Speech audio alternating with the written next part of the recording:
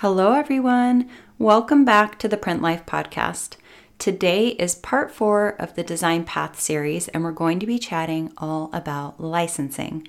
Since licensing is not my background or area of expertise, I'm really excited to have Jocelyn Sipowicz join us today, or as you may know her from Instagram and TikTok as Just Joss, to chat with you all about licensing. You're listening to the Print Life podcast. I'm Leslie Kinahan, owner and creative director at White Buffalo Studio and founder of the Print Life community. This podcast was created to offer insight into the hidden world of print design. If you're a surface pattern or print designer who wants to attract dream clients, increase sales, and build a sustainable business that you love, you're in the right place. With over a decade of experience, I'll be covering all things surface pattern and print design, sales, marketing, and mindset to support designers in growing a creative business. Whether you're freelance, in-house, or just getting started, I've got you covered. Welcome to the Print Life. Before we dive into the interview, which was actually the very first interview that I ever recorded for the Print Life podcast, I wanted to make sure that I had just the right place to use it, and wanting licensing to be part of the Design Path series, this was a perfect opportunity.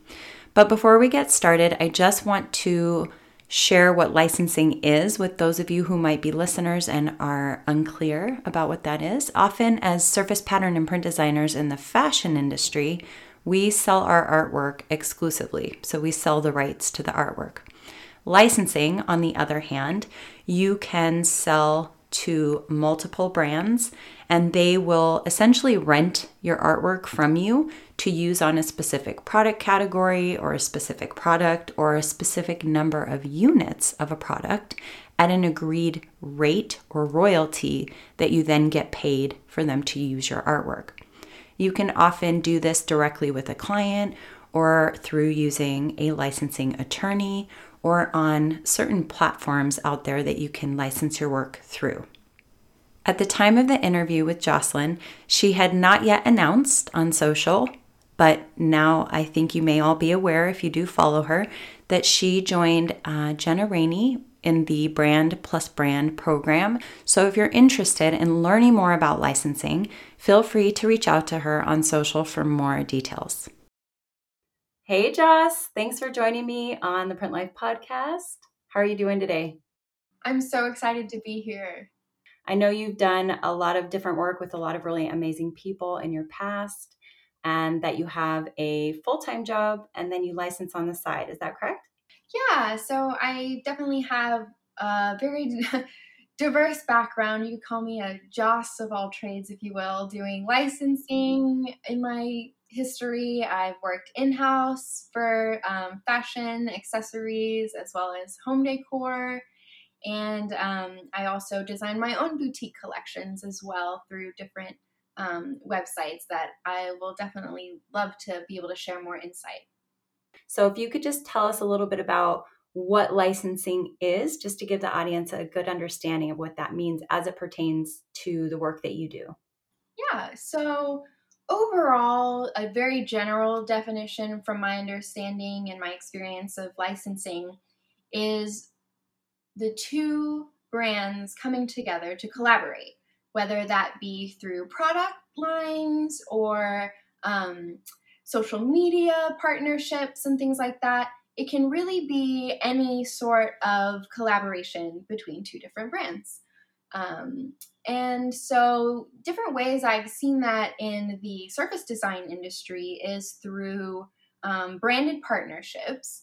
For example, large names coming together under a mass retailer like a Target or something. But then you can also license individual artwork designs through different agencies, if you will, or manufacturers, depending on the product category. And so another kind of main difference between apparel artwork consignment is that licensing doesn't just apply to apparel. It certainly can. There are, of course, branded clothing and apparel partnerships, but it's a little bit wider. And can apply to all sorts of different categories, from accessories to home decor, gift, stationery, kind of you name it. The sky's the limit. Would you say that it is a good approach for a sole income, or do you think it would be better served as a secondary stream of income? Licensing is a great way to start kind of dipping your toe into creating different product lines, again, through whichever categories you're interested in. So, might be a good way to segue into a category you're not as experienced in, to kind of get your feet wet, see how you like it before kind of jumping in and dedicating like a whole career to this category. Um, and it's also a way to sort of diversify your income. So, for example, if you work a full-time job, but you have all this old artwork laying around from like college or something that you want to just get out there into the world and do something with, licensing is a great way to kind of recycle and refresh things that you might have existing, or that you can edit in some way to make new. So I would say that it's at least starting off a little bit more of like a secondary source of income. But then once you kind of find your footing on your category, it's definitely scalable on a large platform. And especially depending on the branded partnerships you go after. Like if you get into some, big retailers, that's a great way to get mass production of your work out there. But it's also really great to partner maybe with smaller brands and get a little bit more of your name out there and grow more organically as well, working with and collaborating with other people at your same level. So it's a very malleable avenue, I would say, depending on your needs as an artist and where you want to go. So a lot of the designers that I work with, we've all kind of come to the realization that it's, as a creative, we like to play with a lot of different ideas. We like to play in a lot of different markets. We want the option of trying different things and seeing what's working. And oftentimes as designers are working with, let's say in apparel, there's still that curiosity of licensing. So would you recommend for a designer who's never done licensing before, what would maybe be those first steps of like seeing where you might like to dip your toe in and try an area of the market? Or would you recommend maybe starting out with testing out on a POD site or reaching out to a rep or agent? Yeah, so there's so many different avenues you can kind of go down, whether you're self-representing or working with an agency. And the way I kind of like to advise on which route you want to take depends on your skill set. As solopreneurs, as surface designers, working through our own small businesses, we wear a lot of hats. We're the designer, we're the CEO, we're the social media marketer, and we kind of do it all. And it's a lot to try to take on to do by yourself. So especially for those who maybe don't have as much experience in sales and pitching, I recommend working with an agency to start out, to maybe help mitigate some of that negotiation. If you're nervous to kind of go to bat for yourself when it comes to contracts and pricing, if you're not quite as comfortable there, it's really great to have that kind of support to lean on to go to bat for you, so that you can really focus on the strengths that you're good at as an artist. If design is your passion, really lean into that. And if sales is not, let someone else lean into that for you and work smarter instead of harder. But there are certainly ways to self-represent if you go to different trade shows. Of course, there's so many different apparel trade shows out there to get your work into. But at the same time, there are counterpart trade shows geared more towards different categories, for example, home or gift and stationery. So maybe doing some research on some different trade shows, you could try and see what types of artwork people in those types of categories are looking for and how your skill set can apply there. And what's kind of cool about living in this virtual world, is that a lot of these shows these days are virtual. So you don't necessarily have to like pay all these entry fees and set up a booth and go through all of this rigmarole of travel. You can kind of get your feet wet remotely and see what brands are showcasing at these shows that might align with you, without actually having to commit to like traveling all the way across the country somewhere. So tell us about your first experience in licensing and how you went about that process. Like, how did you get your foot in the door in the licensing world? Yeah, so the way I started out is there are a couple different agencies that are basically digital libraries where you can upload different motifs, patterns, and things like that. And then they take that library and show it to all sorts of different people, from Bed Bath and Beyonds to different home gift and stationery suppliers. And from there, these suppliers will pick out different artwork. And if one of my pieces is selected, I'll get a notification and they'll send me a sample and tell me where it's going. So, for example, my first ever licensed design was actually a water bottle that someone liked one of the patterns and put it on a water bottle and put it in, I think it was like Bed Bath and Beyond or something. And so that was a great way to take some of the existing artwork I had done from like years past that was just kind of sitting in a sketchbook, and I just kind of uploaded it and hoped for the best. And it was a great way to kind of build passive income at the same time without actually having to go in and create a whole bunch of new stuff.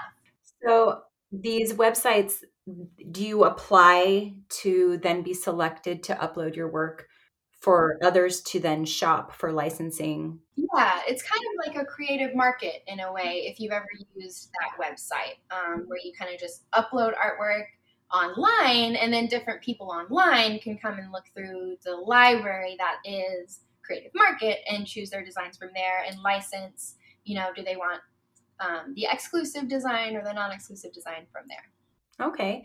And is this something that is still an option for designers that are out there? Where would you refer our listeners to look into something like this?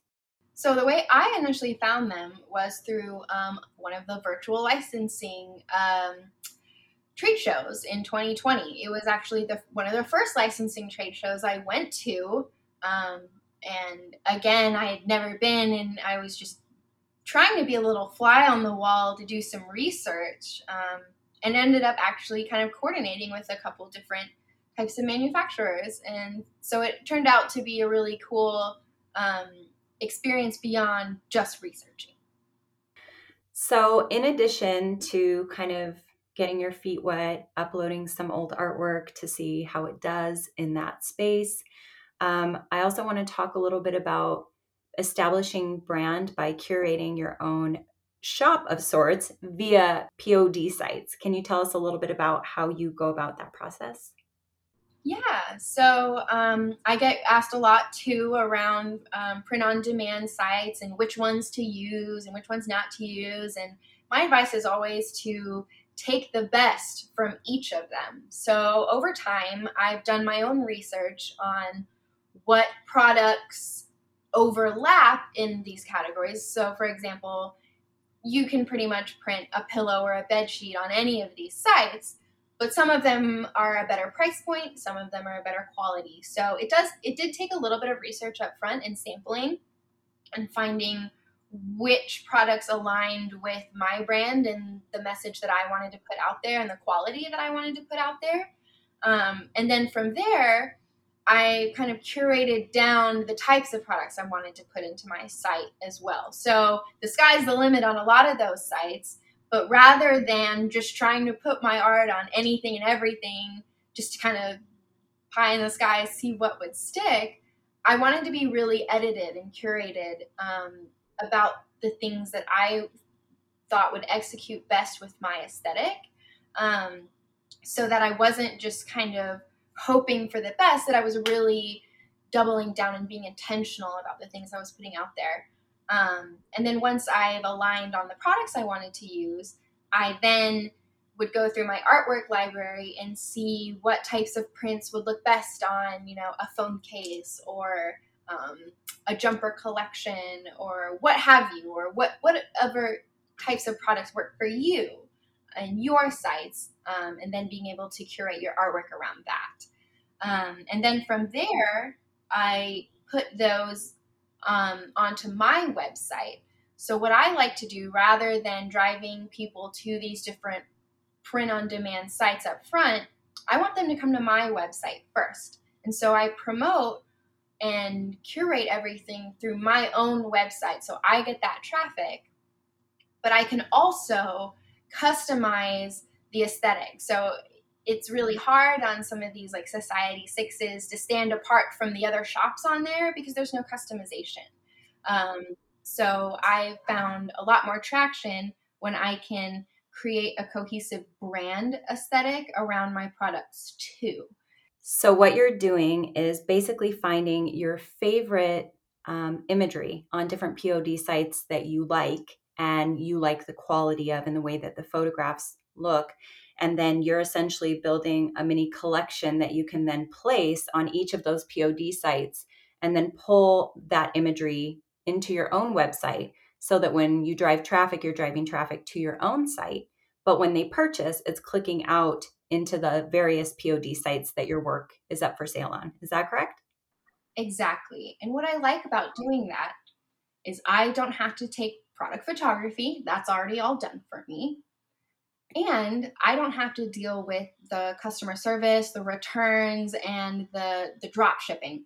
That's all handled outside.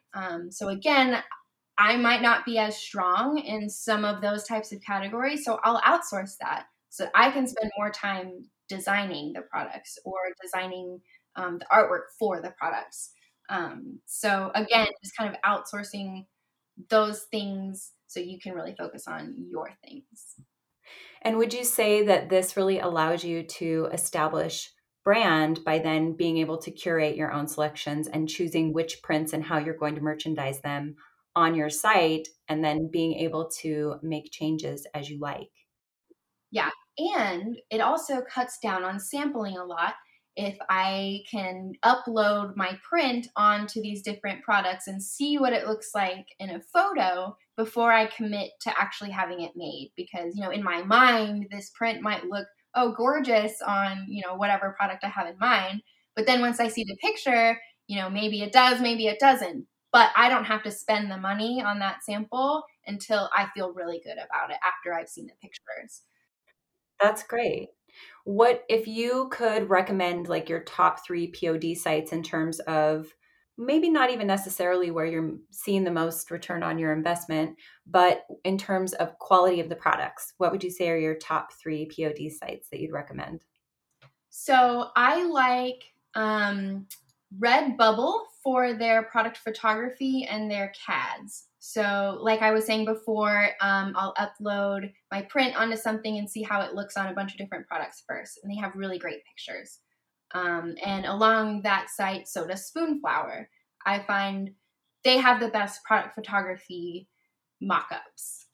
Then from a product breadth standpoint, I think Society 6 has the most different types of products out there. They have anything from like beach lawn chairs to like yoga mats. So there's a lot of unique products on there that I haven't seen on other sites. So if you wanted to be really kind of different than some of the repeating products that are on all of these sites, I've kind of found that is a cool avenue. And then most recently, I found a new one called Arts Cow.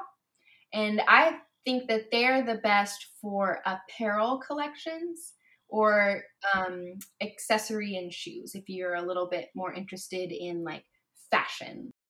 And what was the name of that one again? Arts Cow, like ARTS cow, as in like moo. It's kind of a weird name, but they have some really cool silhouettes. And I'm not necessarily a fashion silhouette designer. I don't know how to sew, but I really love print design for apparel. And again, being able to upload my design and seeing how it places. And what's really cool about ArtsCow is that instead of just digitally printing one long piece of fabric and then cutting the pattern pieces from there, you can customize each pattern piece. So if I wanted to do like piecing or like a twin print mix something, I can edit every aspect of the garment, and that's been really cool. I want to go back to something we spoke about before we jumped on the live, but we were chatting about what you think is kind of the most exciting and then the most difficult in your experience with licensing. Overall, I think maybe I can't speak for everyone, but maybe I can, that getting into surface design is so cool because you get to see your artwork go beyond just like a piece of paper onto tangible products that people use in their life every day. And it's just so rewarding to be able to scroll through like Instagram or something like that and see like an influencer or, you know, some random just person living their life using a product or wearing one of my designs. Like that's the bread and butter of what I do, and that's why I do it. And so I would say that one of the drawbacks of sometimes working in-house for different designers is it's really cool to be a ghost designer and be able to kind of get your hands dirty on all these different types of projects. But at the end of the day, it's for somebody else. It's for a brand, it's for a company. But when you're able to then go home and use some of your own designs in a different way on different types of products that maybe you hadn't tried before, is just very rewarding to also be able to mitigate some of the designs that you do every day for somebody else, but then be able to come home and have your own thing too. Yeah, often I found in my experience when you're designing for somebody else all day and you come home, it's hard to find the energy to continue to do it. But when it's for yourself, I could see that being a little easier to do because it's a little bit more of an outlet and being able to kind of play in a different way than maybe you're playing at work. Exactly. Well, and you know, it's funny. I try not to be too hard on myself if I uh, have had a long day at work and then I don't want to come home and design, you know, because I have been being creative all day. So I don't want to guilt myself too hard. So it's just finding that balance. And again, why I keep my own product collections and ideas very seasonless so that I can grow them organically over time and not feel like this crunch of you know, I can only do this in the spring, so I have to do it now. Not feeling the seasonal pressure of delivering on somebody else's schedule, but being able to kind of just be a little bit more fluid with it. Yeah. Exactly. And if something comes to mind or I stumble across an old piece of artwork that, you know, I forgot about from like 5 years ago, I can repurpose and reuse it into something new. Well, I want to ask, speaking about that a little bit, like pulling from past works or pulling from old works or kind of playing around and having the flexibility to do so because you're in licensing. Share with us a little bit about like what does your process look like as you begin to think about what sort of items or what sort of prints you're going to put on your curated shop page? Like what is your brand aesthetic? Yeah. So, what I have come to really like about building my own product collections or even just licensing designs is that you can reuse a lot of things. So, for example, if I have a motif in a print, I might take that same motif and put it somewhere else or use it in a different way so that it tells a cohesive story across the whole collection rather than coming up with individual artworks that are all different for the same products. I found that when things match a little bit, people also tend to mix merchandise. So they're more tempted to buy things together if they match in some sort of way. Speaking about curating your own online shop and how you have the ability to essentially take the pieces that you like from various POD sites and put them on your own shop page, which you can then brand, and you're driving traffic to your own page, which is awesome. I love that. What have you found to be the easiest way to set up your own page? And is it able to drive traffic using SEO? Like, what is your advice for somebody who maybe wants to try doing this? Yeah, so I personally use the Wix platform to host my website and my shop.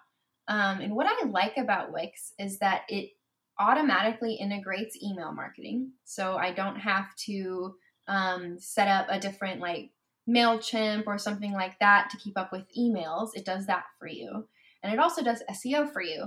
So it's very intuitive and user-friendly from an SEO standpoint for someone like me who doesn't really know a whole lot about the ins and outs and the nitty-gritty of that stuff. And it's very malleable from a design standpoint too. You're not locked into a specific template or layout. You can move things organically around to where you want them. You can customize every little aspect from the font to the background color to the size of the picture. And as a designer, that's so valuable to be able to do.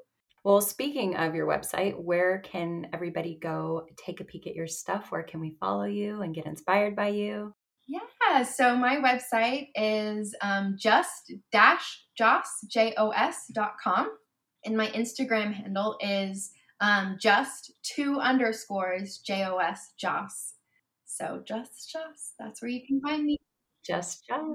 And before we go, if I want to ask everybody who comes on the show to give one tip or a piece of advice, and it's up to you which one you want to go with here, but either something in regards to freelancing at home, we're all very busy. Sometimes it's hard to stay in creative energy. So do you have any tips for anybody who is kind of maybe in a creative rut, or any kind of self-care tip that helps keep you in a state of like creative flow?